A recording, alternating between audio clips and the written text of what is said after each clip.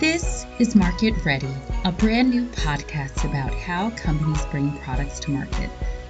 On this season, we go behind the scenes and give you an in-depth look at the world of product marketing and answer questions like, what is product marketing? What are the core skills you need to be a product marketer? How is product marketing different at large and small companies? And so much more. But before we dive in, I am so excited to intro this show. This week we have a jammed-packed episode for you as we walk you through step by step how to plan a go-to-market strategy. We discuss everything from how to set goals to pricing your product to measuring your campaigns and even incorporating customer feedback in your messaging. This is an episode you don't want to miss and one you can refer back to again and again over time. And now, on to our show. It's all about the GTM show. We've been talking about this for weeks and I'm so excited. Without further ado, let's jump into it. How do you create a go-to-market plan? So I think we should take it section by section. Let's do that. So the way that I actually break mine down, the thing I start with is actually product definition. Mm-hmm. And I go into describing what are we launching? Yes. What problem is that solving of the product that we are launching? How is it solving the problem? And I actually link to product documentation if there is any. Caveat, sometimes there's not product doc. But I really like to start with defining the product. What about you? I agree. That is having a really great product overview. Like, even for some of this, you're also naming the product at the same time and you go to market. So you as the marketer are now calling this, Whatever, not an internal name. Exactly. The code name goes away in the go-to-market, and you have your customer-facing name for this, and it can include everything from what are the specific features we're going to build, and why did we build this? Yeah, and then the next thing I actually like to do, I don't know about you, is actually define the type of release. And so before I even get into any of the other planning, is it a new product? Is it a feature enhancement? Is it just new packaging?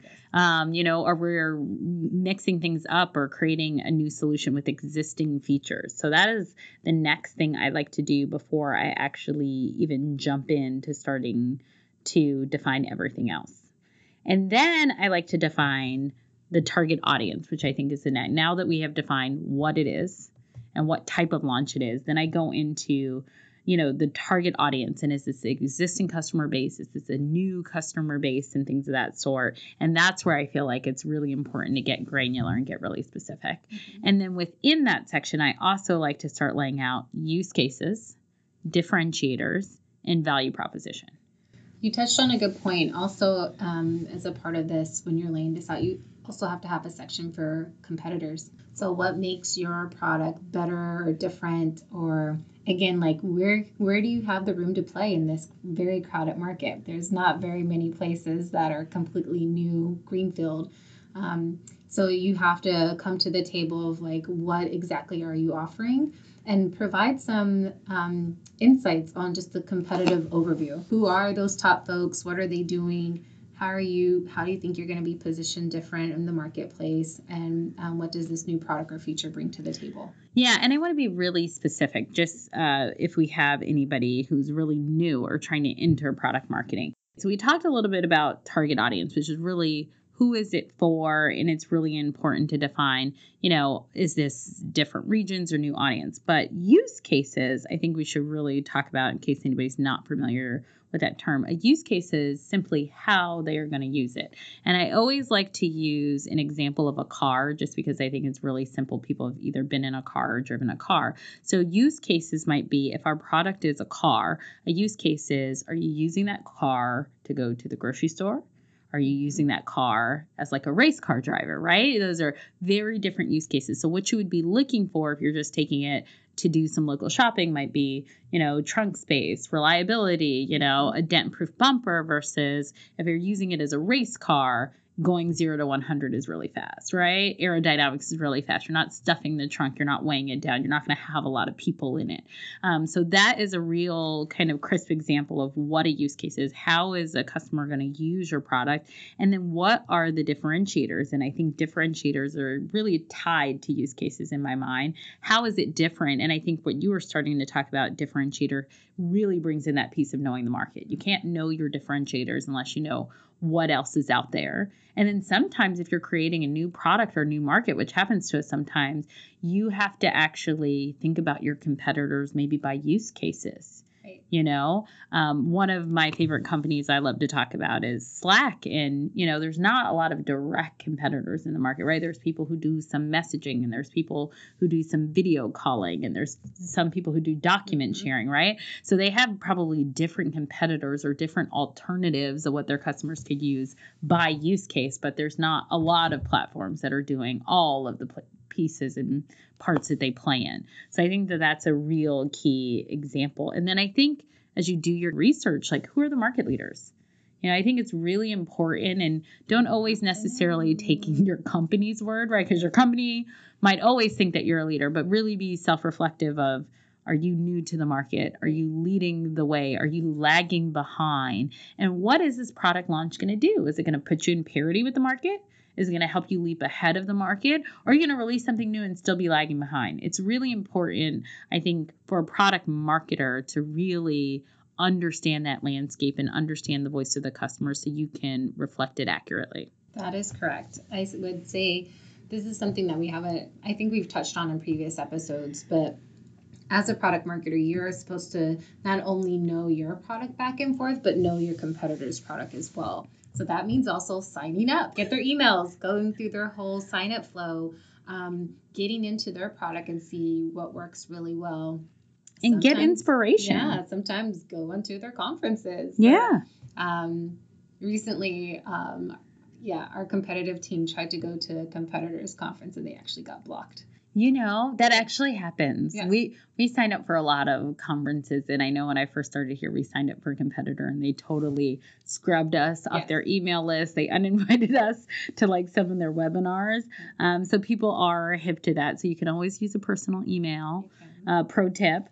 But I do think once you start to understand that and define that, then you start defining your value proposition, to me, is what's next. And do you want to talk a little bit about how you work on defining a value proposition, or even what is a value proposition? I'll start from the very beginning. And your value proposition is essentially your message as to what value you're bringing to customers. So that means that it's everything from, this value prop should basically tell your customers, why should they use you? Yeah. Why should they choose you? And so you're really in this very concise way. It's not going to be very lengthy. It's supposed to be very crisp, maybe like a couple of sentences long. Even one. If you can get it to one or two, is ideal. Exactly. About why a customer should do it. And like at Google, they say a lot, it's about knowing their product, knowing the customer, and the magic happens when you make that. Yeah. So it's just like what is the magic of your product for what you guys created and for your customers, and how are you bringing that magic together? Yeah. And what are they going to get? I mean, when I think of value, I really think it's what's in it for them. Yep. What are you delivering from them? And then I don't know about you. When I start to set up, I know who my audience is. I know who my competitors are. I start to define my value proposition. Then I think about offensive and defensive statements. Do you do this? I have never done offensive and defensive. So how I define offensive and defensive statements is when you think about the value you're delivering and really kind of getting ahead of starting to prepare a pitch. An offensive statement, as I like to think about it, is a statement of how you would describe you, almost like a simplified elevator pitch that wouldn't mention your competitors or really not thinking about your competitive positioning. So almost like an offensive statement is like assuming you're number one. And a defensive statement is really to start to think about objection handling, which is like, why should I use you over your competitors? Right. And so just starting to think, even in the brainstorming process, like if I had to explain why we're good in a couple sentences, and then I had to explain why choose me over somebody else. I actually lay that out in my go-to-market plan. Oh, that's nice. Yeah, I've seen the objective handling for mostly when we start to talk about sales enablement. Yeah. And when we get into that.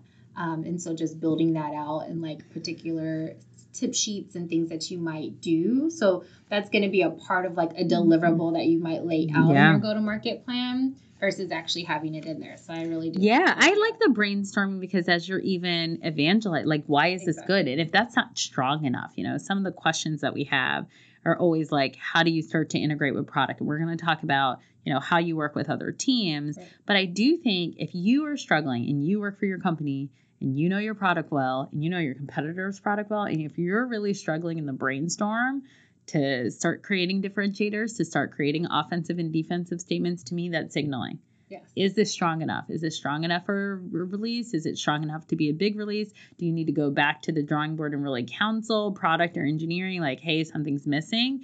Because I do think when you are working with your internal teams, you're advocating for the customer. Right. So like if you can't articulate it, it's going to be harder in a crowded market when people have so much coming at them for them to articulate it or for it to cut through the clutter. So I like to think about it. And then a big part, and I want us to do this justice, is pricing.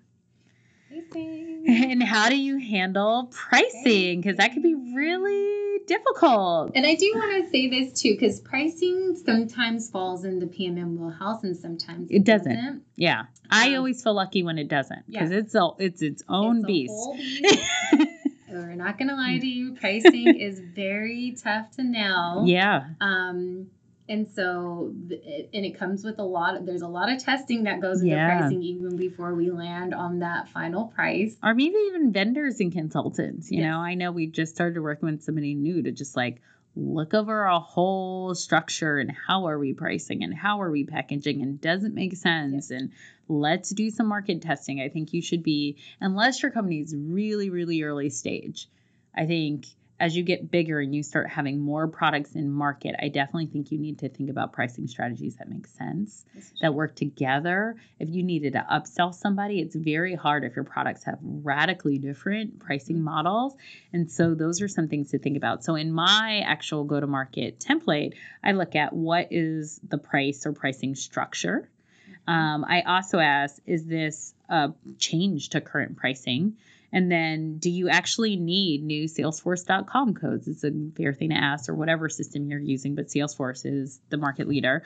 And so a lot of sales teams are using that. So what is going to have to actually change for like sales operations and all of that, and thinking about that and getting in front of it and making sure you're engaging the right team. So when your product launches, people can actually sell it and track it and billing is in place. And then do you need a new rate card to go along with sales and enablement materials, which is really important, again, to deliver with the package, whether you own it or not, being aware of pricing and being aware of how to educate people, because that's going to be part of the pitch about what the pricing is, and thinking about cross-sell and upsell and how does this work in the system of prices.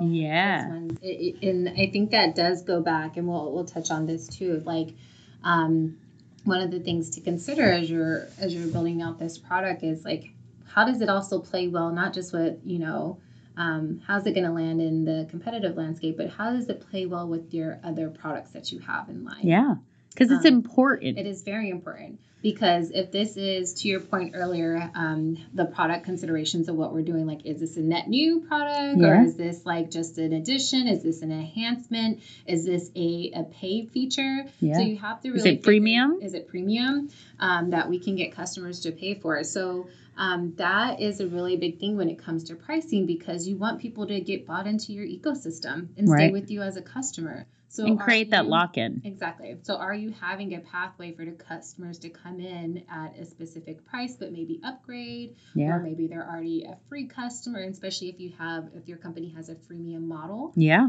How are you trying to convert customers to actually pay for more value that you're adding to them? Yeah. And so those are a lot of things to consider. And this is where awareness of competitors, I think, is most important, is when it comes to pricing, right? Because in industries, I think you can start to condition people that pricing structure to be a certain way for this industry. So for me, I spent a lot of my career in advertising technology. So, media is often bought a certain way, which is by impressions, by reach, right? And now that I'm moving kind of more to software, SaaS is very different. Yeah. Years, contracts, usage, seats, right? Like it's totally different than like media in a good and bad way, right? It can be kind of seen as like a lot of turnover, right? Because every time you do a new campaign, it's a different media buy, right? So it's a little bit of unpredictable revenue, whereas software or SaaS revenue is like longer contracts and it feels more stable, but at the same time, to get those contracts to close can take so long. And it can take over a year to close some SaaS contracts. And so what's nice about, some of the things that we do is like we have both, right? So as a business, you can have some predictable revenue, but also if you have a shortfall and a gap, you can do some quick turn kind of media projects to pick it up. So understanding how they work together, understanding your business and how these pricing models impact your business, how they can forecast, especially if you are doing something longer term or contract or SaaS, how you're going to predict that funnel and when those contracts and that money flow is going to start to hit is going to be really important.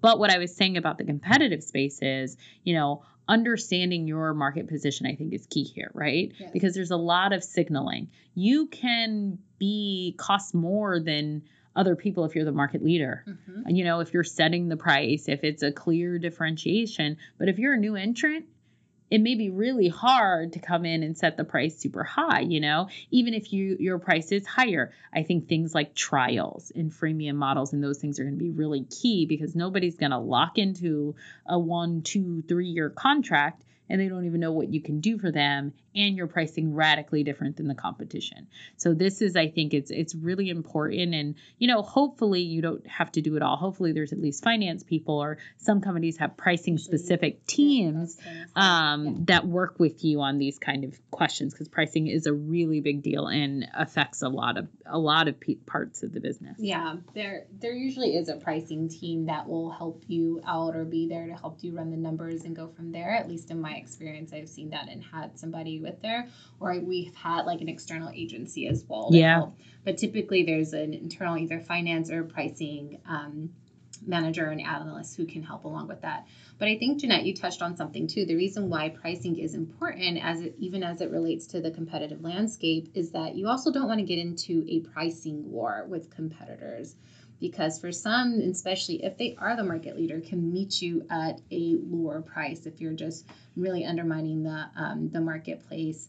And you don't want to get into that game, because now it just goes, well, this one's cheaper, and going from there. Yeah. But you might, as a part of your pricing strategy, other things to consider is, can we run a promotion at the time? Yeah. And a promotion is typically done to build awareness, get initial customers in, get them comfortable, and especially if you are a new person, to try you out before that price goes up. And they typically can be one of your best customers or stay with you for a really long time. So even if you do set a price, thinking through like a promotion strategy initially as you launch, or have that for a set period of time just to build that awareness, get people comfortable with it, using it before you ramp up, that's a consideration. The second thing is also partnerships. Yeah. So how do you look into, depending again, like how are you positioning this product into the marketplace? How are you leveraging partnerships? Because part of this could be, we have this new feature and we're partnering with X company, and we're going to, based on that, there is a combined pricing model between the two of us where we're going to share some revenues together. But the value that the customer is getting is part of our product features, this other partner's product features, and now we're coming together to create a unified thing. So you really have to think about, again, why it's so important to set what the goal is, like what type of product are you building, what the value is for customers, because that does affect things like pricing when you are thinking about partnerships, promotions to build awareness and setting that apart. Also, what you're trying to prove, I think it's good from that perspective too. I also think something I have done in my career and something I've been on the receiving end is giving a discount for marketing. Like, hey, if the test goes well, and I've typically worked at companies who are smaller or challenger brands, working and doing a bake-off, as we also call it. Like, let's do a head-to-head competition. Yeah, because it's like, hey, we are so confident we will take on and let you try our product directly next to our competitor's product and you see what's better. That's how confident we are. And that's a good signal in the market. And also, in addition to just freemium, saying like, hey, I want to be able to quote the stats. Like, if they're good, I want to be able to tout the stats, whether I can use your company name or not, or I'll give you a discount for doing marketing with me in the market, or I'll give you a discount for a case study. Because proof points is a big thing. You know, if you can get a good name, if you can get a good name, if you can get an established name, talking about your actual successes and wins, that's going to sell other people. So if you're going to get a discount, think about the value you're giving too. Just saying, I'm going to give you a discount for a while and then raise the price doesn't always go well. So if you think about it in other things that can drive value for you and your business, it's another creative way to negotiate pricing. So, what do you do when you actually land your first case study? We want to take a quick moment and spotlight the design tool Canva. At Market Ready, we love Canva. It's a drag and drop design tool that gives you professional results. With over 65,000 templates and millions of photos to choose from, Canva makes it easy to design case studies, presentations, social media graphics, Zoom backgrounds, and so much more. They even make it easy to collaborate with other people by enabling you to share your designs with people in other states or even other countries. You can add up to 3,000 teammates, even on the free version, and you can even define smaller working groups within your teams. We use Canva all the time to create our social media graphics. We think the world of the tool and we're excited to share it with you. And now back to our show. So after I do all of that, I actually like to think about the release. And I don't know if you do this. So I actually start to have a plan where it's like alpha, beta, GA. And what are all of the phases? So I actually think about in the testing phase, which usually alpha is kind of like really small, select group of friendlies or strategic partners who are going to try it. Yeah. And then beta is like, we're kind of ready to release it to the world, but you don't want that to be a mistake. So you kind of make it a little bigger and say like, hey, we would do hundreds or thousands, maybe not everybody, depending on how big your customer base is, but you would do a significant chunk of your customer base. It's almost public. And then GA is like, we're ready to flip the switch and release it to the world. So I actually, in my planning, I actually like to think about the release itself. Mm-hmm. What is the theme of the release? Who is going to be in all of these phases? So really defining what does alpha look like? Who's that small internal text group? What are we trying to test? Is like all of the features working? Are the differentiators working? You know, how long does it take for people to use it? So work with your tech teams and understand what you're trying to test, and also think about those metrics. And I actually write down criteria to move to beta. What do we need to prove is working or not working before we will actually say we're ready to move the product into beta? And then I do the same thing for beta, like who is the customers? What are we trying to test? And what is the qualifications to say that this is ready for public use? And then at public use, what is the theme? Are we going after PR? Can we use any of these metrics we've collected in alpha and beta for sales? And then really defining success metrics of the launch. And that could be in a number of ways. Are you working on trying to acquire new customers? Are you working on trying to drive usage? Are you working on trying to get paid subscribers? Are you working on people using a feature, staying in your product engagement times? So success metrics can really look differently. And I think it's really important to define that, because if I'm just trying to drive number of users, my strategy for launch might be really different than if I'm trying to get paid users or I'm trying to upsell people, right? Is it quantity? Is it quality? Is it penetration in a user base? Because your marketing tactics and all of the pieces that start to move in more traditional marketing at this point will really dictate how you handle that launch. I don't know about your thoughts about that. Yeah, I've seen this done a couple of different ways. Like, to your point, sometimes it is in that initial like go-to-market plan, like, hey, here's our alpha, beta, then GA group. So, what is the wave? Like, what is the rollout wave for this? I've also seen it where product actually handles the alpha, beta groups. And uses it as a testing model. But me as a product marketer, I am checking in with them to say, hey, how's it going? Are these features coming along? Do we feel comfortable with the launch? Let me know. And maybe using some of those initial and alpha and beta groups to pull out some initial use cases that I may want to use for the general rollout. Like either customer quotes or just overall sentiment that we could use for it as well. And then baking that into. Yeah. And then the last little piece I do is thinking about all of the pieces that I need to create, right? Yes. So there is like the whole strategy of it. And then there's like the actual core marketing. Yeah. So understanding if training is required, again, because product marketing is so cross-functional. Sometimes we handle sales enablement and training. Sometimes there's actually a sales enablement and training team, which again, I always think is lovely when there is a sales enablement team. But for me, when I am thinking about my checklist under sales enablement, I think about making sure I have those messaging and talking points and the value prop that we talked about, the brainstorm. Are there FAQs that they need? Do they actually need, competitive collateral? Are we doing battle cards? Are we showing how we measure up, whether that's an internal document or an external document? It's very rare that you see people wanting to release battle cards, but also be careful and be clear with your sales team because they'll love to send a battle card to show that we're better, and you don't necessarily want that getting out in the market. If there's any kind of implementation or onboarding things that they need, and then what kind of pitch decks do they need? I usually create a training deck, and I usually create a different external deck that they can actually share with clients. Mainly the training deck will have more the insider baseball. It will have those battle cards and things that you want to educate them on, but you don't want them to share. And then one-pagers, if there's a demo script, and thinking through all of those kinds of things for sales enablement. How about you? Is there anything that you add to that?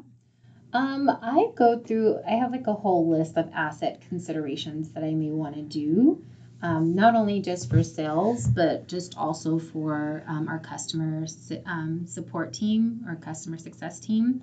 Going through that, and sometimes it's very similar to what we would create for sales, but customer support might even take it a click down and might need even more training because these are going to be the first line of defense that customers are going to go to once they are using it. And so we need to train them. So it's again like an FAQ page, the help center, help center website that's going to be there. What numbers are they going to call if something happens as well? How do we redirect them? And then making sure that for the internal customer support team, if there's a way for them to submit customer feedback around bugs or things that need to be fixed. So that way our product team is getting that as well. Then I look at it from the customer standpoint, just what are they going to need as well to get trained on this. So are we going to do video? Yeah, demo videos. Exactly. What about packaging for particular products, whether that is a actual consumer product that is going to live live in retail or just in general, how are we going to package this up even online? And what does that look like? Are we going, what type of signage do we need? Online banners, videos, things, how that's going to look. Like, what are the things that we actually need to create in order to make this launch happen, depending on what channels that we're going to utilize as well. But just what are some things that you just need in general when you're going to go launch? And so a lot of that is like a video, a customer landing page site, what is other signage, one-pagers that they're going to use too. Yeah. And again, I made a distinction earlier. Is there PR part of it or not? But if there's PR, part of it, I also think, do you need to write blog posts or articles? Are you going to have pitch stories? Are you writing a press release? Are you reaching out to any analysts? Is this changing and thinking about analyst relations if it's not a separate person in team to say, how are we evolving this? And I think analyst relations is a good way to get your name out there in a way that's very different from PR. Yeah. But, if you're having a product release or something and analysts are about to write a report and staying on top of when those periodic reports and roundups of companies come out, I think is really great. And then I think you hit upon it, social, which I feel like is, kind of being a staple, whether you even do the traditional PR or not. Social media, what kind of social posting are you going to do? What's organic versus what's paid? I also think email campaigns, or if you have any messaging within product, like the product experience might change. Mm-hmm. What kind of in-product, modals, app cues, messages are you helping to guide people through a new experience as well? Which is becoming increasingly important, especially for tech products, or just in general, like SaaS across the board, mobile apps, having that in product levers are important, because those are essentially free. Yeah. And you own it, but that's going to be where the customers are going to go. They're going to be in there, hopefully daily. But very frequently. And it also seems sometimes less overwhelming than a video or one sheet. You're giving it to me in smaller bites as I need it, as I'm going through the product. So I do think that's a helpful tool. And the very, very last thing I have in my go-to-market plan is business owners, which I don't think we talk about enough, but I actually list it in the plan. Yes. And I make one person sign up and is accountable for that department. It's like, who is the product go-to person? Who is the product marketing go-to person? Who's your sales or BD or demand gen, partner marketing, sales support, PR, but actually go through and who are these people? And so if something is not going on track and something's getting off, exactly the point of contact to go to interface with their department for this launch. Yes, I cannot emphasize this enough. At LinkedIn, we have something that's called a rapid. And so that rapid has acronyms for each person. It's like, who's the decision maker? So the D is decision maker. Who's the final? Yeah. Who just needs to stay informed? Who's an approver? Who's actually going to perform the task? And who's essentially the overseer of the entire project as well. Yeah. So it's been called a number of different things. There's rapid. RACI. There's ORPS. Yeah, owner, approver, reviewer, participant. Yeah. So it's a lot of inside baseball for project management, but I think it's important to understand which acronym your company uses and how do you sign people up for owner, approver, stakeholder, because it is, while I do have a key head to everything, your leadership for these departments, people who need to be informed or brought along the journey or see it and know about it, even if they're not participating, is important to know all those things. Yes, it is. A couple of things that I also have in my go-to-market plan that you didn't touch on is I also have MarTech considerations. Oh. So marketing technology that we may need for a particular product as well. So whether that's something that needs to actually be built into the product, so that way we're able to track customers from beginning to end as they first initially come in, and then as they become users and tracking their life cycle as a customer. So I also have MarTech considerations in there, because you may need to work with a marketing analyst or some other analyst that's on there that can really track them. So how did they come in? What channel did they come in at? So that way you can know what channel was the most engaged. Was it social media? Was it search? Was it referral links? So you're able to really track them from the very beginning when these campaigns go out, and follow your customers from the start all the way to when they actually convert to become a customer, and then once they are a customer, what their usage is. So that's one thing that I will add to our go-to-market discussion about. There's a section that I usually include on there. Yeah, I think it's my favorite time. Questions. So the first question, and I think we went over and touched a lot of parts and pieces, but it's, they're really looking to understand a plan or strategy to how to position a product competitively. And they gave some examples: pricing, customer pain point, customer analysis or segmentation. So what I took from that is we've talked about the planning of those pieces. I really want to be specific for this question of like, how do you position something competitively? And they talked about a couple of examples. What I would say is this goes really back to key differentiators. And so hopefully you are partnering with your product team and you're making sure that you are bringing a product to market that is filling a pain point. And it should be a combination of what pain point are you filling and how are you doing that remarkably differently.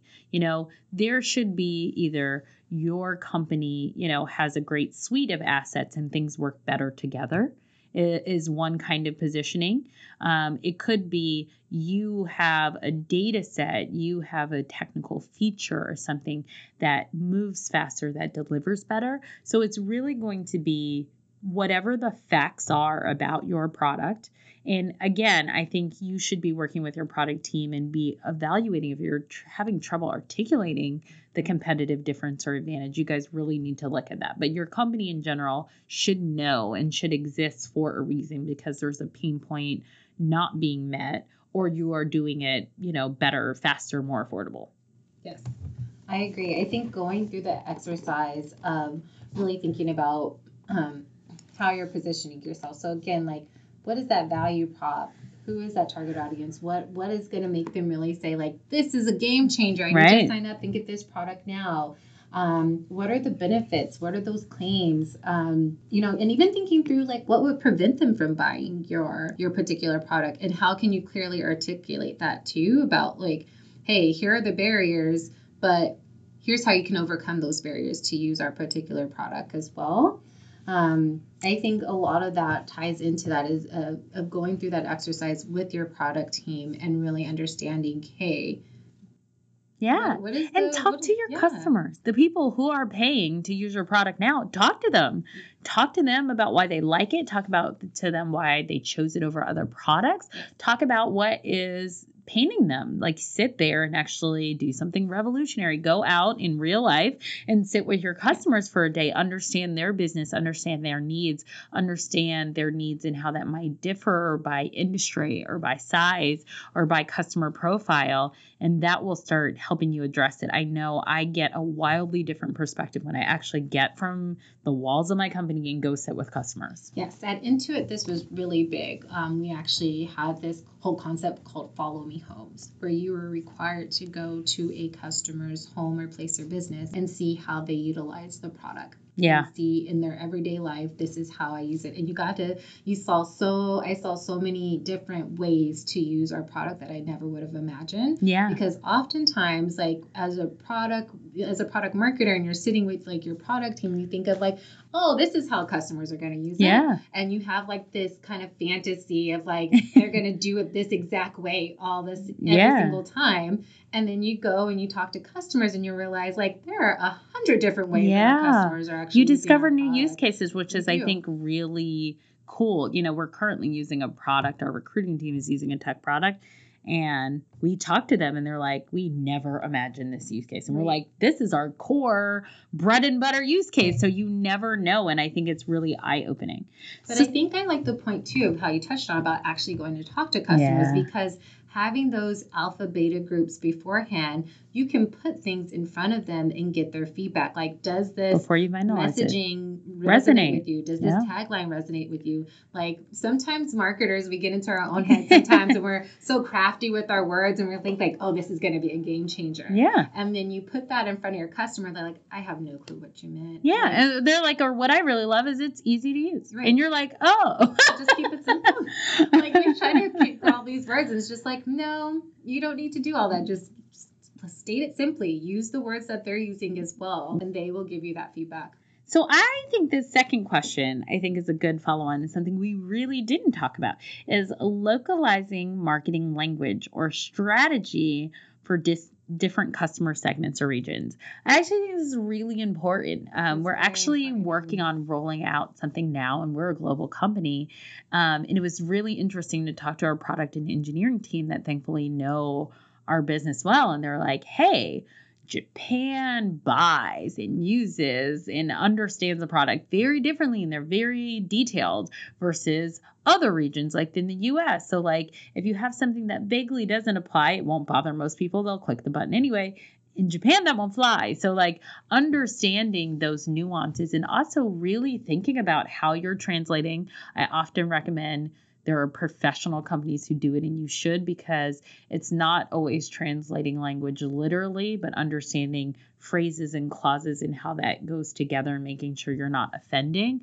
I would definitely say if you're in multiple languages in multiple locations and you don't have in-country native speakers that are going to help with translation, you definitely want to hire a professional company, because it's more than translation. Localization is very different from translation, which is getting it in the same context and spirit. So I'll touch on this in two different ways. One, and I don't know about your experience, but for me, how I've seen like a go-to-market strategy laid out, and especially when it's coming from headquarters, is that like you'll create the go-to-market strategy just like overall. Yes. And then you will work with your, if you have counterparts in different regions, locals. You will work with them on that launch in their particular region. Yes. And so oftentimes there will be like just an overall strategy from headquarters of like, this is, generally how it's going to be. And then they put the onus a lot of times on local PMMs in those markets to say like, hey, how does this work out? And sometimes your messaging and positioning that you created in America is not going to work in EMEA or APAC or Latin American. Or it's a different competitive set. Exactly. It's a completely different competitive set. And so your messaging and positioning may have to change. So for example, when I was working on Chromecast, one of the things in the US is like our main competitors back then were, Amazon, and people knew what a dongle was. But in Korea, when we launched, like our competitors were set-top boxes, right? Wow. So things that had just already been in people's homes. And so they didn't want to change the way that they were utilizing that. Right. And so it was different than saying, hey, why use this? Why we're better than like an Apple TV or Roku. Now we have to completely change how we're talking about it and talk about this cool, fun way to cast stuff from your phone. But people have this cheap, set-top boxes that they could use. It's like, why do I need to change? So I think just being really aware of, yes, you may create like a go-to-market strategy, but it can completely change, including pricing, your messaging, positioning for the different regions. And to Jeanette's point about localization is that oftentimes you are going to need those people who are on the ground and understand slang words that can be used, because sometimes that translation doesn't work. You think about our own idiosms, or if you think about English, we do a lot of sports analogies and stuff that people get, which is like may not be global sports and stuff like that. So, trying to be literal, but also even thinking about, colors and facial images. When you start digging into the worlds of localization, is very interesting how there's a lot of things that don't translate. And there's a lot of nuance, especially if you have local images or, video, or where you have multi-dimensional things. It's not just a one sheet or a piece of paper. You really need to be cognizant of like people's facial expressions and what they're wearing and the setting behind them, because all of that is signaling and can be different. So next time, because go-to-market is so important, we're actually going to talk about how to execute a go-to-market. Today was all about planning, but go-to-market is so important that we really felt like we needed not one, but 2 episodes. And so we're going to talk about managing those key stakeholders, project updates, what happens when things don't go to plan. They hardly ever go to plan. And what if you're a PMM who doesn't own GTM? So we're also excited about part 2. So not only just thinking about conceptually what it is, but we're going to roll up our sleeves and get into how does it actually work, which I think is going to be really exciting. All right. So until next time, thank you. This show was produced by the Market Ready team.